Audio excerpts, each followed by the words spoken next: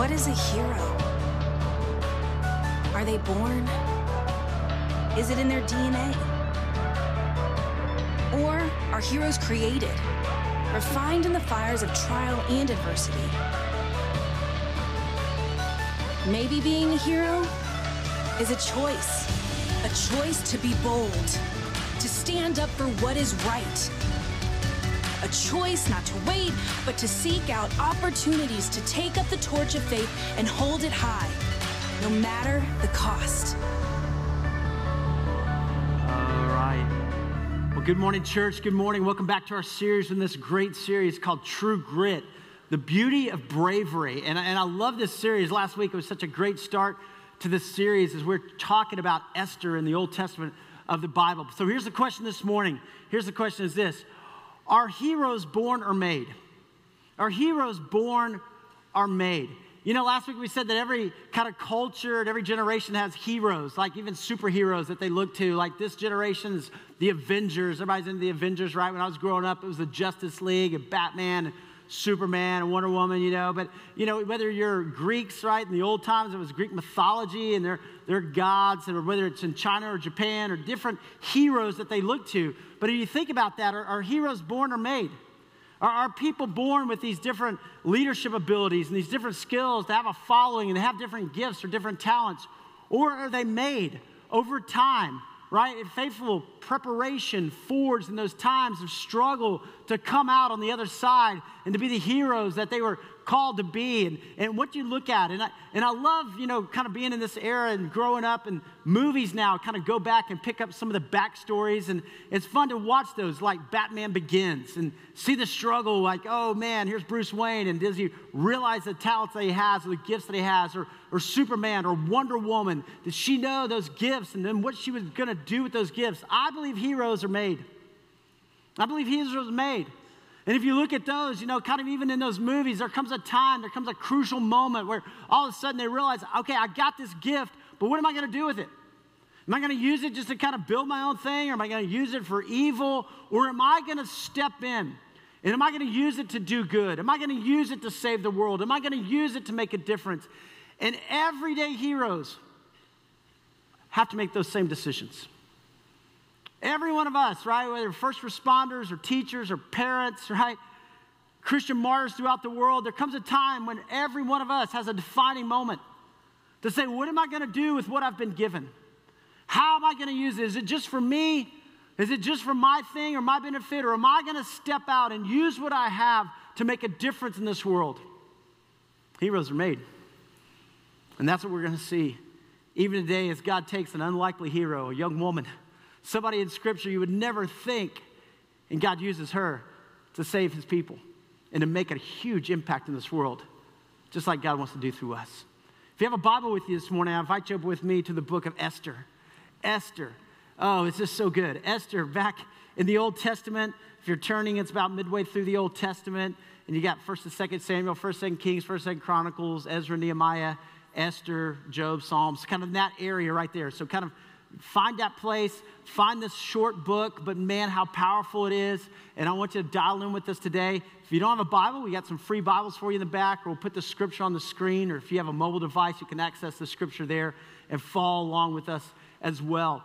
Esther, and we're going to be in chapters 3 and 4 today as we unpack the Word of God. Now, last week we said this about Esther, some remarkable things, because Esther is written, right? It doesn't fall like in the middle of the Old Testament. It was actually one of the last books written chronologically, so 460 BC. So it would be toward the end of the Old Testament, which is significant because then there's 400 years of silence, then the Messiah. It's like God is using this book to say, hey, listen, guys, I've got this.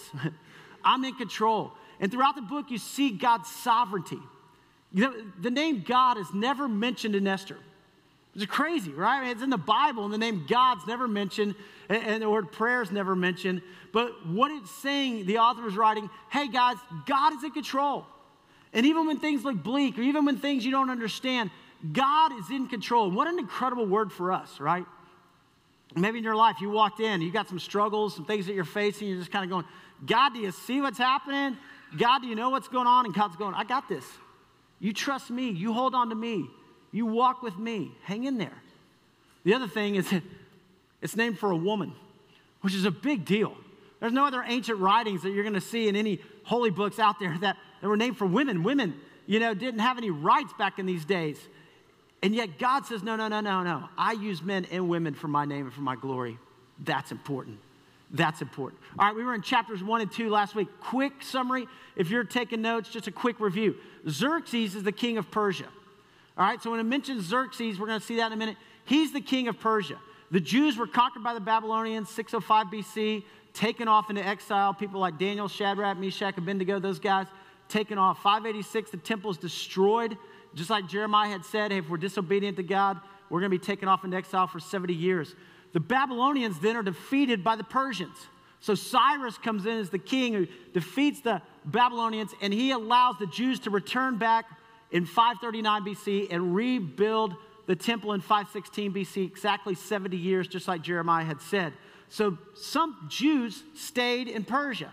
Instead of going back to Jerusalem, a lot of people went back, some stayed. Esther stayed. Notice this, Esther wins this beauty contest, and she becomes the queen of Persia. All right, it was actually more like The Bachelor, right? Okay, she won The Bachelor. She gets the rose at the end. She becomes the queen. So how crazy is that? I mean, here's this young Jewish girl who becomes the queen over all of Persia, and she's sitting there on her queen throne right there in Persia. Esther doesn't tell anyone that she's a Jew. All right, so nobody knows, right, when she wins this contest that she is a Jew. Mordecai is Esther's relative who raised her and who serves in the palace. So Mordecai, Esther's mom and dad die. Mordecai, who is a Jew living there in Susa, working at the palace, he takes her, raises her as his own, pours into her, gives her a spiritual foundation, says, hey, you're a Jew, you're a part of the people of God, and he pours into her, does a great job, Mordecai. And then Mordecai, at the end of chapter 2, exposes a plot to assassinate the king. That's going to be significant in the next couple of weeks, that Mordecai stands up, exposes this plot, and that leads us to chapter 3. So chapter 3 and 4, man, this is incredible. So just kind of dial with us here right now. It says in chapter 3, verse 1, after these events, so it's been 4 years since Esther became the queen. 4 years since Esther became the queen. King Xerxes honored Haman, son of Hammedatha, the Agagite, elevating him and giving him a seat of honor higher than that of all the other nobles. So this guy Haman becomes the chief of staff, okay? So he's kind of put over all the nobles, all the people in the palace. And it says that he's an Agagite, which is back, if you go back to like 1 Samuel, there was the king Agag, which was a part of the Amalekites, and the Israelites were coming out of Egypt. The Amalekites didn't let them pass through. So there's this tension between the Amalekites and the Israelites, okay? So Haman is a part of that heritage. All the royal officials at the king's gate knelt down and paid honor to Haman, for the king had commanded this concerning him. But Mordecai would not kneel down or pay him honor. Then the royal officials at the king's gate asked Mordecai, why do you disobey the king's command? Day after day they spoke to him, but he refused to comply. Now notice, Haman doesn't even know what's going on, right? I mean, there's so many officials. He's just going, but all of these guys who are around Mordecai are like, dude, everybody else is bowing. Why aren't you bowing? Why aren't you bowing down to this guy, worshiping this guy? And he's like, I'm not, okay? Therefore, they told Haman about it to see whether Mordecai's behavior would be tolerated, for he had told them he was a Jew. Now, he told Esther, don't tell anybody you're a Jew, but when they ask him and say, hey, why aren't you worshiping this guy? He's like, I'm a Jew. I don't do that, right? People of God. Well, when Haman saw that Mordecai would not kneel down or pay him honor, he was enraged. Yet having learned who Mordecai's people were, he scorned the idea of killing only Mordecai. Instead, Haman looked for a way to destroy all Mordecai's people, the Jews, throughout the whole kingdom of Xerxes. So skip to verse 8. Then Haman said to King Xerxes, there is a certain people dispersed and scattered among the peoples in all the provinces of your kingdom, whose customs are different from those of all the other people, and who do not obey the king's laws. It is not in the king's best interest to tolerate them. So Haman, they're meeting, they're having kind of their staff meeting, and he says to the king, hey, there's this whole group of people out there who aren't doing it the way we're doing it. I think we ought to get rid of these people. Verse 9, if it pleases the king, let a decree be issued to destroy them, and I will put 10,000 talents of silver into the royal treasury for the men who carry out this business. So Haman comes along and says, hey, king, here's what I'll do. And Haman was probably a wealthy guy. I'll give you 10,000 talents of silver. Now, that was a lot of money back then. Okay, I mean, historians tell us that was probably half of what it took to run the kingdom for an entire year. So that's like 6 months, right? I mean, that's a lot of money. And King Xerxes is just coming off, getting routed by the Greeks. You remember 300, you remember Thermopylae, that battle, the Spartans. So he's gotten run back, probably hurting for cash. And he's like, hey, okay, there's a lot of money there. And Haman's thinking, hey, we take out the Jews, we plunder them, we get their goods, I'll pay it off. So the king took out his signet ring from his finger and gave it to Haman, son of Hadassah, the Agagite, the enemy of the Jews. Keep the money, the king said to Haman, and do with the people as you please. Then on the 13th day of the first month, the royal secretaries were summoned, and they wrote out in a script of each province and in the language of the peoples of Haman's orders to the king's satraps, the governors of the various provinces, and the nobles and the various peoples. These were written in the name of King Xerxes himself and sealed with his own ring. Okay, let me stop just for a second. Verse 12 and verse 7, you can kind of put it together that we know that this took place on April 17th, 474 BC. All right, so April 17th, 2 days away, right? 2 days away. It's tax day for us. Just a reminder, heads up, if you haven't done your taxes, you better get on it, okay? But 2 days away, April 17th, for us, tax day is a tough day, right? We don't like taxes. But just imagine back then, there was a decree that was issued exactly 2,492 years ago. A decree was issued that all the Jews would die. In dispatches, verse 13, dispatches were sent by couriers to all the king's provinces with the order to destroy, kill, and annihilate all the Jews, young and old, women and little children, on a single day, the 13th day of the 12th month, the month of Adar, and to plunder their goods. Okay, so that's going to be March 7th, 473 BC. So exactly 11 months later. So they sent this decree out that says in 11 months, it's going to take us time to get all the provinces, but in 11 months, on one day, we want all the Jews to be annihilated. And you're just thinking, that's just pure evil.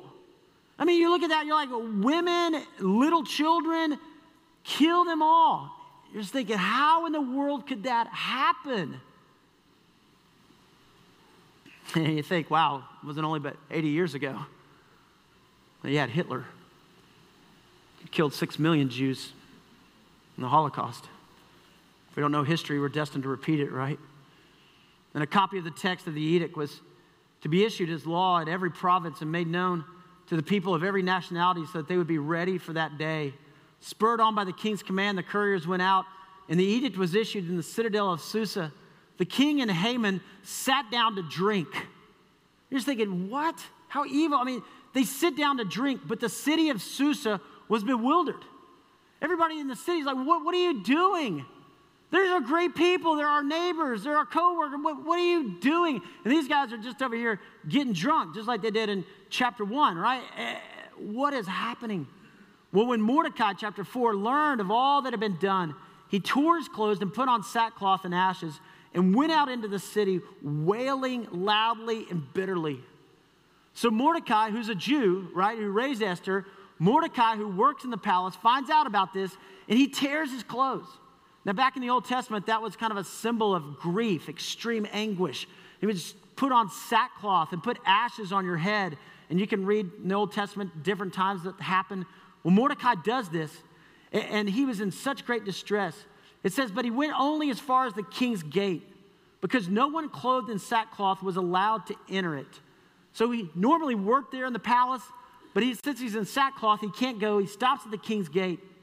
And in every province to which the edict and the order of the king came, there was great mourning among the Jews, with fasting, weeping, and wailing. Many lay in sackcloth and ashes. When Esther's maids and the eunuchs came and told her about Mordecai, she was in great distress. So they come and they say, hey, Esther, your dad, he's out there, right? And he's in sackcloth. She's like, what? He's in sackcloth. He's got ashes on his head. She's like, oh no, what's going on? She sent clothes for him to put on instead of his sackcloth, but he would not accept them. She's like, hey, Dad, You're causing a scene. Hey, put on these clothes, come in, we'll talk about it, we'll get it worked out, what's going on? Then Esther, right? But he wouldn't put it on. He wouldn't accept him. Then Esther summoned Hathach, one of the king's eunuchs, and assigned to attend her, and ordered him to find out what was troubling Mordecai and why. So Hathach went out to Mordecai in the open square of the city in front of the king's gate. Mordecai told him everything that had happened to him, including the exact amount of money Haman had promised to pay into the royal treasury for the destruction of the Jews. So Mordecai knows the exact amount. I mean, maybe he's the CFO, maybe he's running, in the finance department or something, but he knows the exact amount. He also gave him a copy of the text of the edict for their annihilation, which had been published in Susa, to show to Esther and explain it to her. And he told him to urge her to go to the king's presence to beg for mercy and plead with him for her people. Hathach went back and reported to Esther what Mordecai had said. So he's like, hey, take this note back to Esther and tell Esther, listen, all the Jews are going to be annihilated. You go talk to the king. You go tell the king. And he goes back and he tells her. Then she instructed him to say to Mordecai, all the king's officials and the people of the royal provinces know that for any man or woman who approaches the king in the inner court without being summoned, the king has but one law, right? The law of the Medes and the Persians can't be repealed, that he be put to death. The only exception to this is for the king to extend the gold scepter to him and spare his life. But 30 days have passed since I was called to go to the king. So Esther's like, Mordecai, I don't know what you want me to do. I can't go see the king. If I walk in there, I will be killed. He will take me out, right? It's a law. And I hadn't even seen him for 30 days. Well, when Esther's words were reported to Mordecai, he sent back this answer. Now, I love this guy, Mordecai. I got to tell you, man, this guy is wise. He sends back this answer. Do not think that because you are in the king's house, you alone of all the Jews will escape. For if you remain silent at this time, relief and deliverance for the Jews will arise from another place. But you and your father's family will perish. Did you get that? Mordecai's like, listen, Esther. Listen. Don't think you're going to escape this either. But just so you know, my faith isn't just in you. If you don't step up, God's going to bring deliverance from somewhere else. My faith is in God. My faith is in him. And I know he's going to come through. And then I love this. And who knows, but that you have come to royal position for such a time as this. Wow. He's like, Esther, do you think it was just a fluke that you got to be queen? What if God in his sovereignty was ordering things so that you're queen for such a time as this? Right here, right now. What are you going to do? What are you going to do? Then Esther sent this reply to Mordecai. Go gather together all the Jews who are in Susa and fast for me. Do not eat or drink for 3 days, night or day. I and my maids will fast as you do. When this is done, I will go to the king, even though it is against the law. And if I perish, I perish. Wow. If I perish, I perish. So Mordecai went away and carried out all of Esther's instructions. Guys, if you're taking notes, here's some things. I want you to write them down. Just a summary, quick summary. Haman is made the chief of staff for Xerxes. We're going to see this in the next couple of weeks, but this guy right here is just pure evil. Mordecai will not bow down and worship Haman, right? Mordecai's like, no, everybody else is going to bow down. I'm not doing it. Haman conceives this plan to destroy all of the Jews because of Mordecai. So he's like, I'm going to take out all the Jews, everyone in the entire realm, the Persian Empire. Mordecai finds out about Haman's plans and asks Esther to intervene with the king. Esther must choose. She must choose to put her life on the line in order to save her people. She's got a choice to make. Are heroes born or they're made? What decision would you make? If you're taking notes today too, here's some life lessons from just chapters 3 and 4. First of all is this: worship only God. Worship only God. Mordecai had to make a decision, right? He's got a big job. He's in the king's palace. He's living a good life. But everybody else is bowing down and worshiping this guy. And Mordecai's got to decide, what am I going to do? I'm a Jew. right? And the number one commandment, right? Number one commandment, you shall have no other gods before me. Worship only God. See, here's the thing. Mordecai and Esther were living in a pagan culture, and so are we. Guys, this world is not our home. It's not. And for all of us, there's going to be decisions that we have to make about what we worship. What do we worship? What do we worship here in this culture? And everybody else may be running a different way. Everybody else may be doing something. But we've got to make a decision. What do you worship? Now, how do you define worship? Well, worship is where you give your time, your money, your attention. That's going to start to kind of bring into focus what you worship. And there's things in our culture that aren't bad things. But there's things in our culture that can quickly become worship. People can worship a boyfriend or a girlfriend, and their whole faith and their trust is in them. And man, that relationship, I'm going to hang on to that. People can worship a job or a career. People can worship money. You know what? I'm going to bow down because, hey, listen, I might lose my job, and if I lose the money, I don't know what I'm going to do. I'm not worried about God taking care of me, but it's really money that takes care of me. Some people worship sports. Some people worship other people. You know, what do you worship? Mordecai had a decision to make. We've got decisions to make.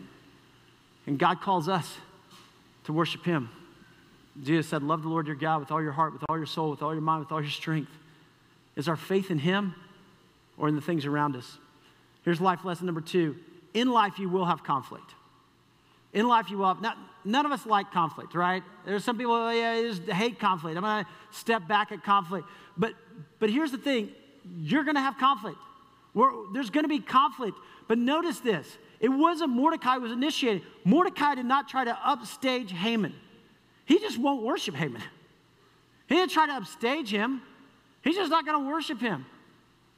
Right? And sometimes, you have this boss and you're just like, I don't agree with him. And you can get like, I'm going to pick a fight here. I'm going to start this. No. That's not our job or our call. But we have to understand that we live in a world where there's going to be pushback. We have to understand that there's going to be people who say things on social media. How are we going to respond? Here's what Romans 12:8 says. If it is possible, 12:18. If it is possible, as far as it depends on you, live at peace with everyone. Now notice this. If it is possible, sometimes it's not. But if it is possible, and as far as it depends on you, right? As believers, we're not out there trying to hit people over the head with the Bible. We're not, trying to pick a fight there. People have done that back through history, and it's like never works out well. No. We live at peace. We love all people. We know people are going to be different. We love, we serve. But there is going to be conflict. And it takes conflict in order to have heroes. It takes conflict in order to have heroes. Heroes have to step up or step out when the conflict comes. Here's life lesson number 3. If you're a follower of Christ, if you're a Christ follower, you will be persecuted for your faith. Jesus said it. You're going to be persecuted in some way, some form, some fashion for your faith. Haman goes to the king and says, hey, these people live in a different way. They have different rules. They follow different things, right? If you're a Christ follower, we talk about forgiveness. We talk about grace. We talk about generosity. We talk about love. That is countercultural to the world. Being a people of God is counter to the world. It is. The world is selfish. The world is what's in it for me. The world is doing anything to anybody at all costs to further my name. That is not who we are. So there's going to be persecution that's going to happen. Jesus even said this. If you're a follower of mine, you'll be persecuted. Jesus said in the Sermon on the Mount, blessed are those who are persecuted for righteousness' sake, for theirs is the kingdom of heaven. And we have to look at our lives sometimes and we have to say, if I'm not getting any pushback, maybe I'm not living it. That doesn't mean that there's going to be huge persecution. We got brothers and sisters in the world who literally put their lives on the line to go to church. There's people in different countries, in China or in Egypt, different places, who are going to church today, and they're not fighting the rain. They're coming in to worship, and they don't know whether a soldier is going to come in and they're going to be arrested and taken off into jail. But they're like, well, I'm going to be at church. I'm going to study the Word. I'm going to put it on the line. I might have to endure persecution, and persecution is deeper than conflict. Conflict is out here, but when you're being targeted for what you believe. But there will be small things that we're all going to have to face. People may say to you, why do you raise your kids that way? No, everybody else does that. Why do you go to church? And why do you pray before meals? Why do you want to be baptized? I mean, shouldn't you have done that when you were younger? I mean, why? Why do you want to go on a mission trip? A lady in our church, her parents who aren't believers called and was giving her a hard time because she was signed up to go to Moldova last year on a mission trip. And they were saying, what are you thinking? You can't leave your kids for 5 days or 6 days and go somewhere across the world. You can't do that. We can't take care of your kids for you to go do that. She was like, well, you took care of them last year when we went on a cruise. I mean, what? There's always this pushback, right? There's this push. There's a guy in our church, and he was telling me a couple years ago, he was in Vegas, had a work meeting.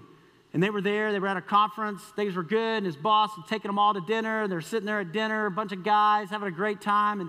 And the boss at the end of the meal goes, hey guys, listen, well, I got us tickets, we're all going to a strip club tonight. So go back, change clothes, and we're all heading over there. And guy goes, I sat there, I was just like, and he goes, you know what? I'm not going. And they're like, what?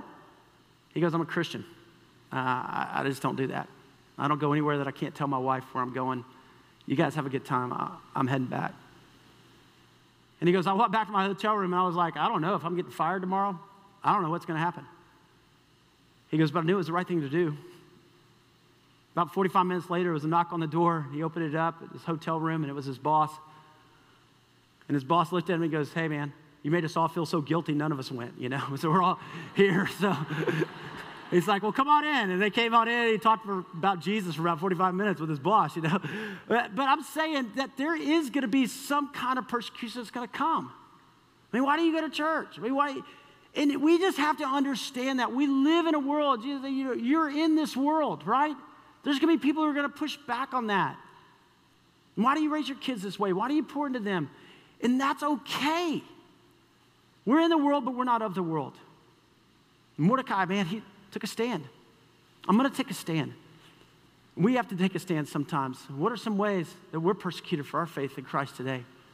What are some ways? Number 4 is this. It takes bravery to be a hero. Guys, it takes bravery to be a hero.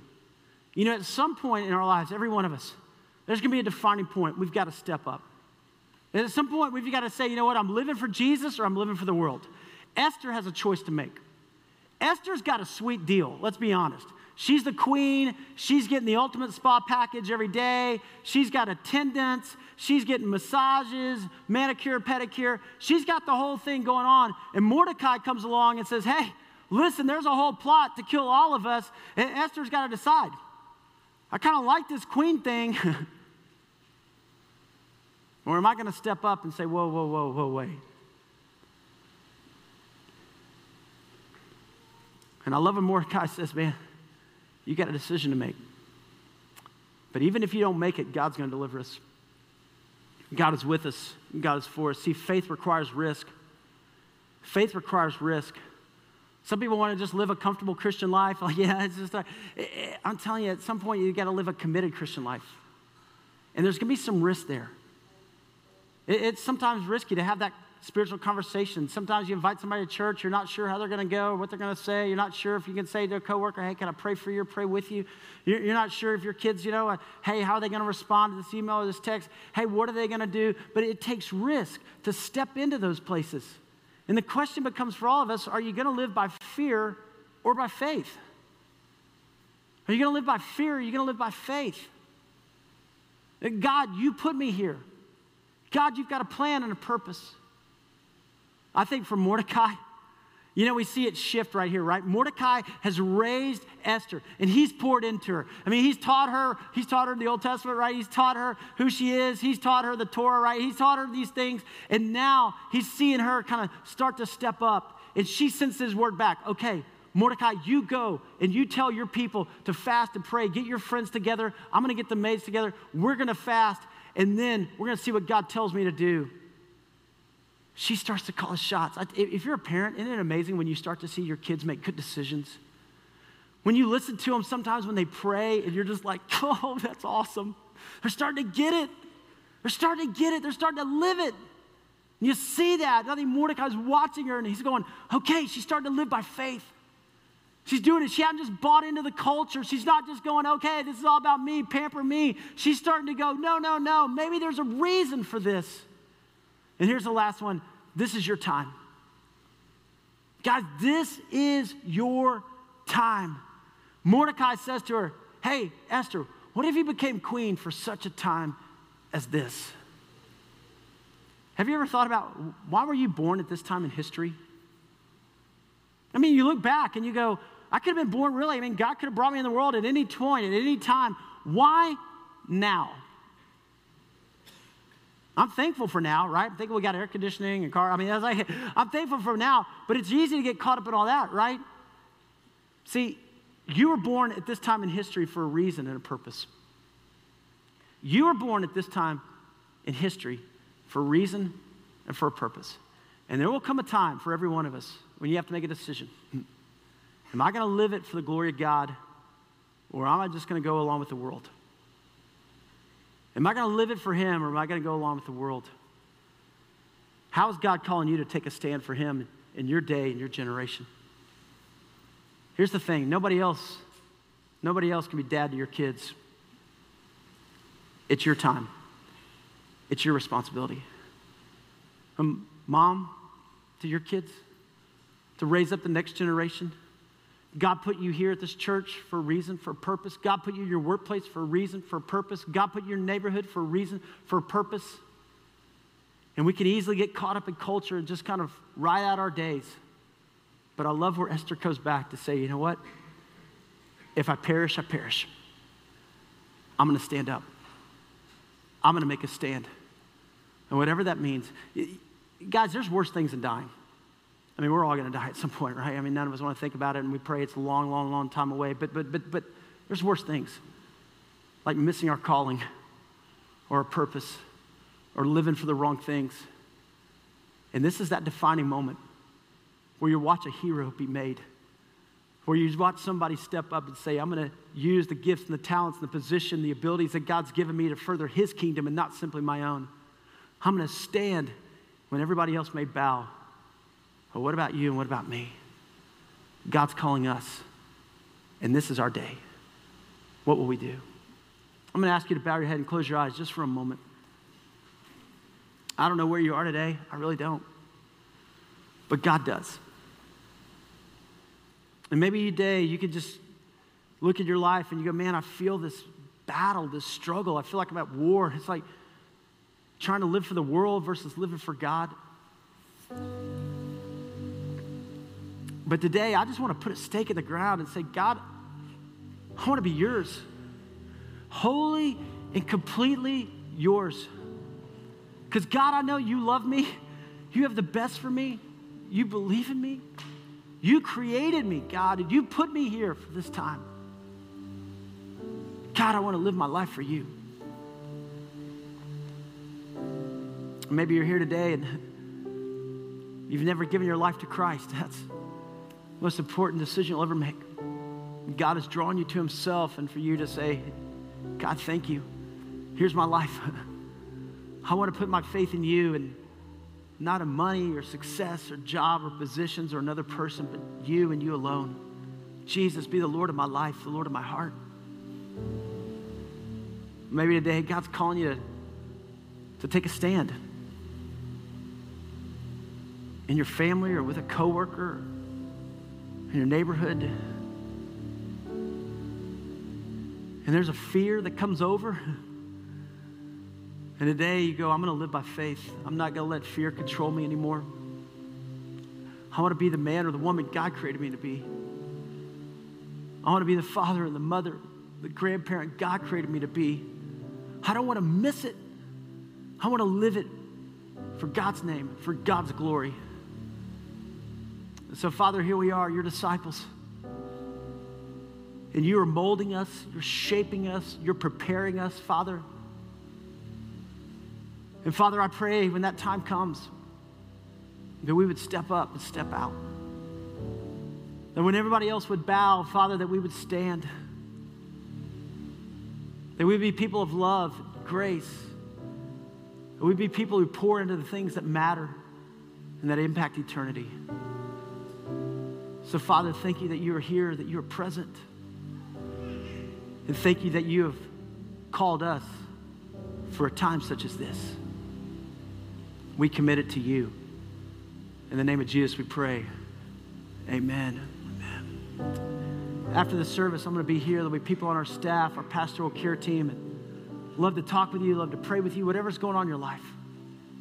And God has called you. And God brought you here today to hear from him.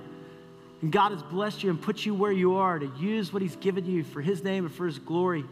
Your platform, your position, your gifts, your talents, your abilities. And we get to do that together, the church, the body of Christ, locking arms, supporting one another, believing in one another, praying for one another. Man, that's community.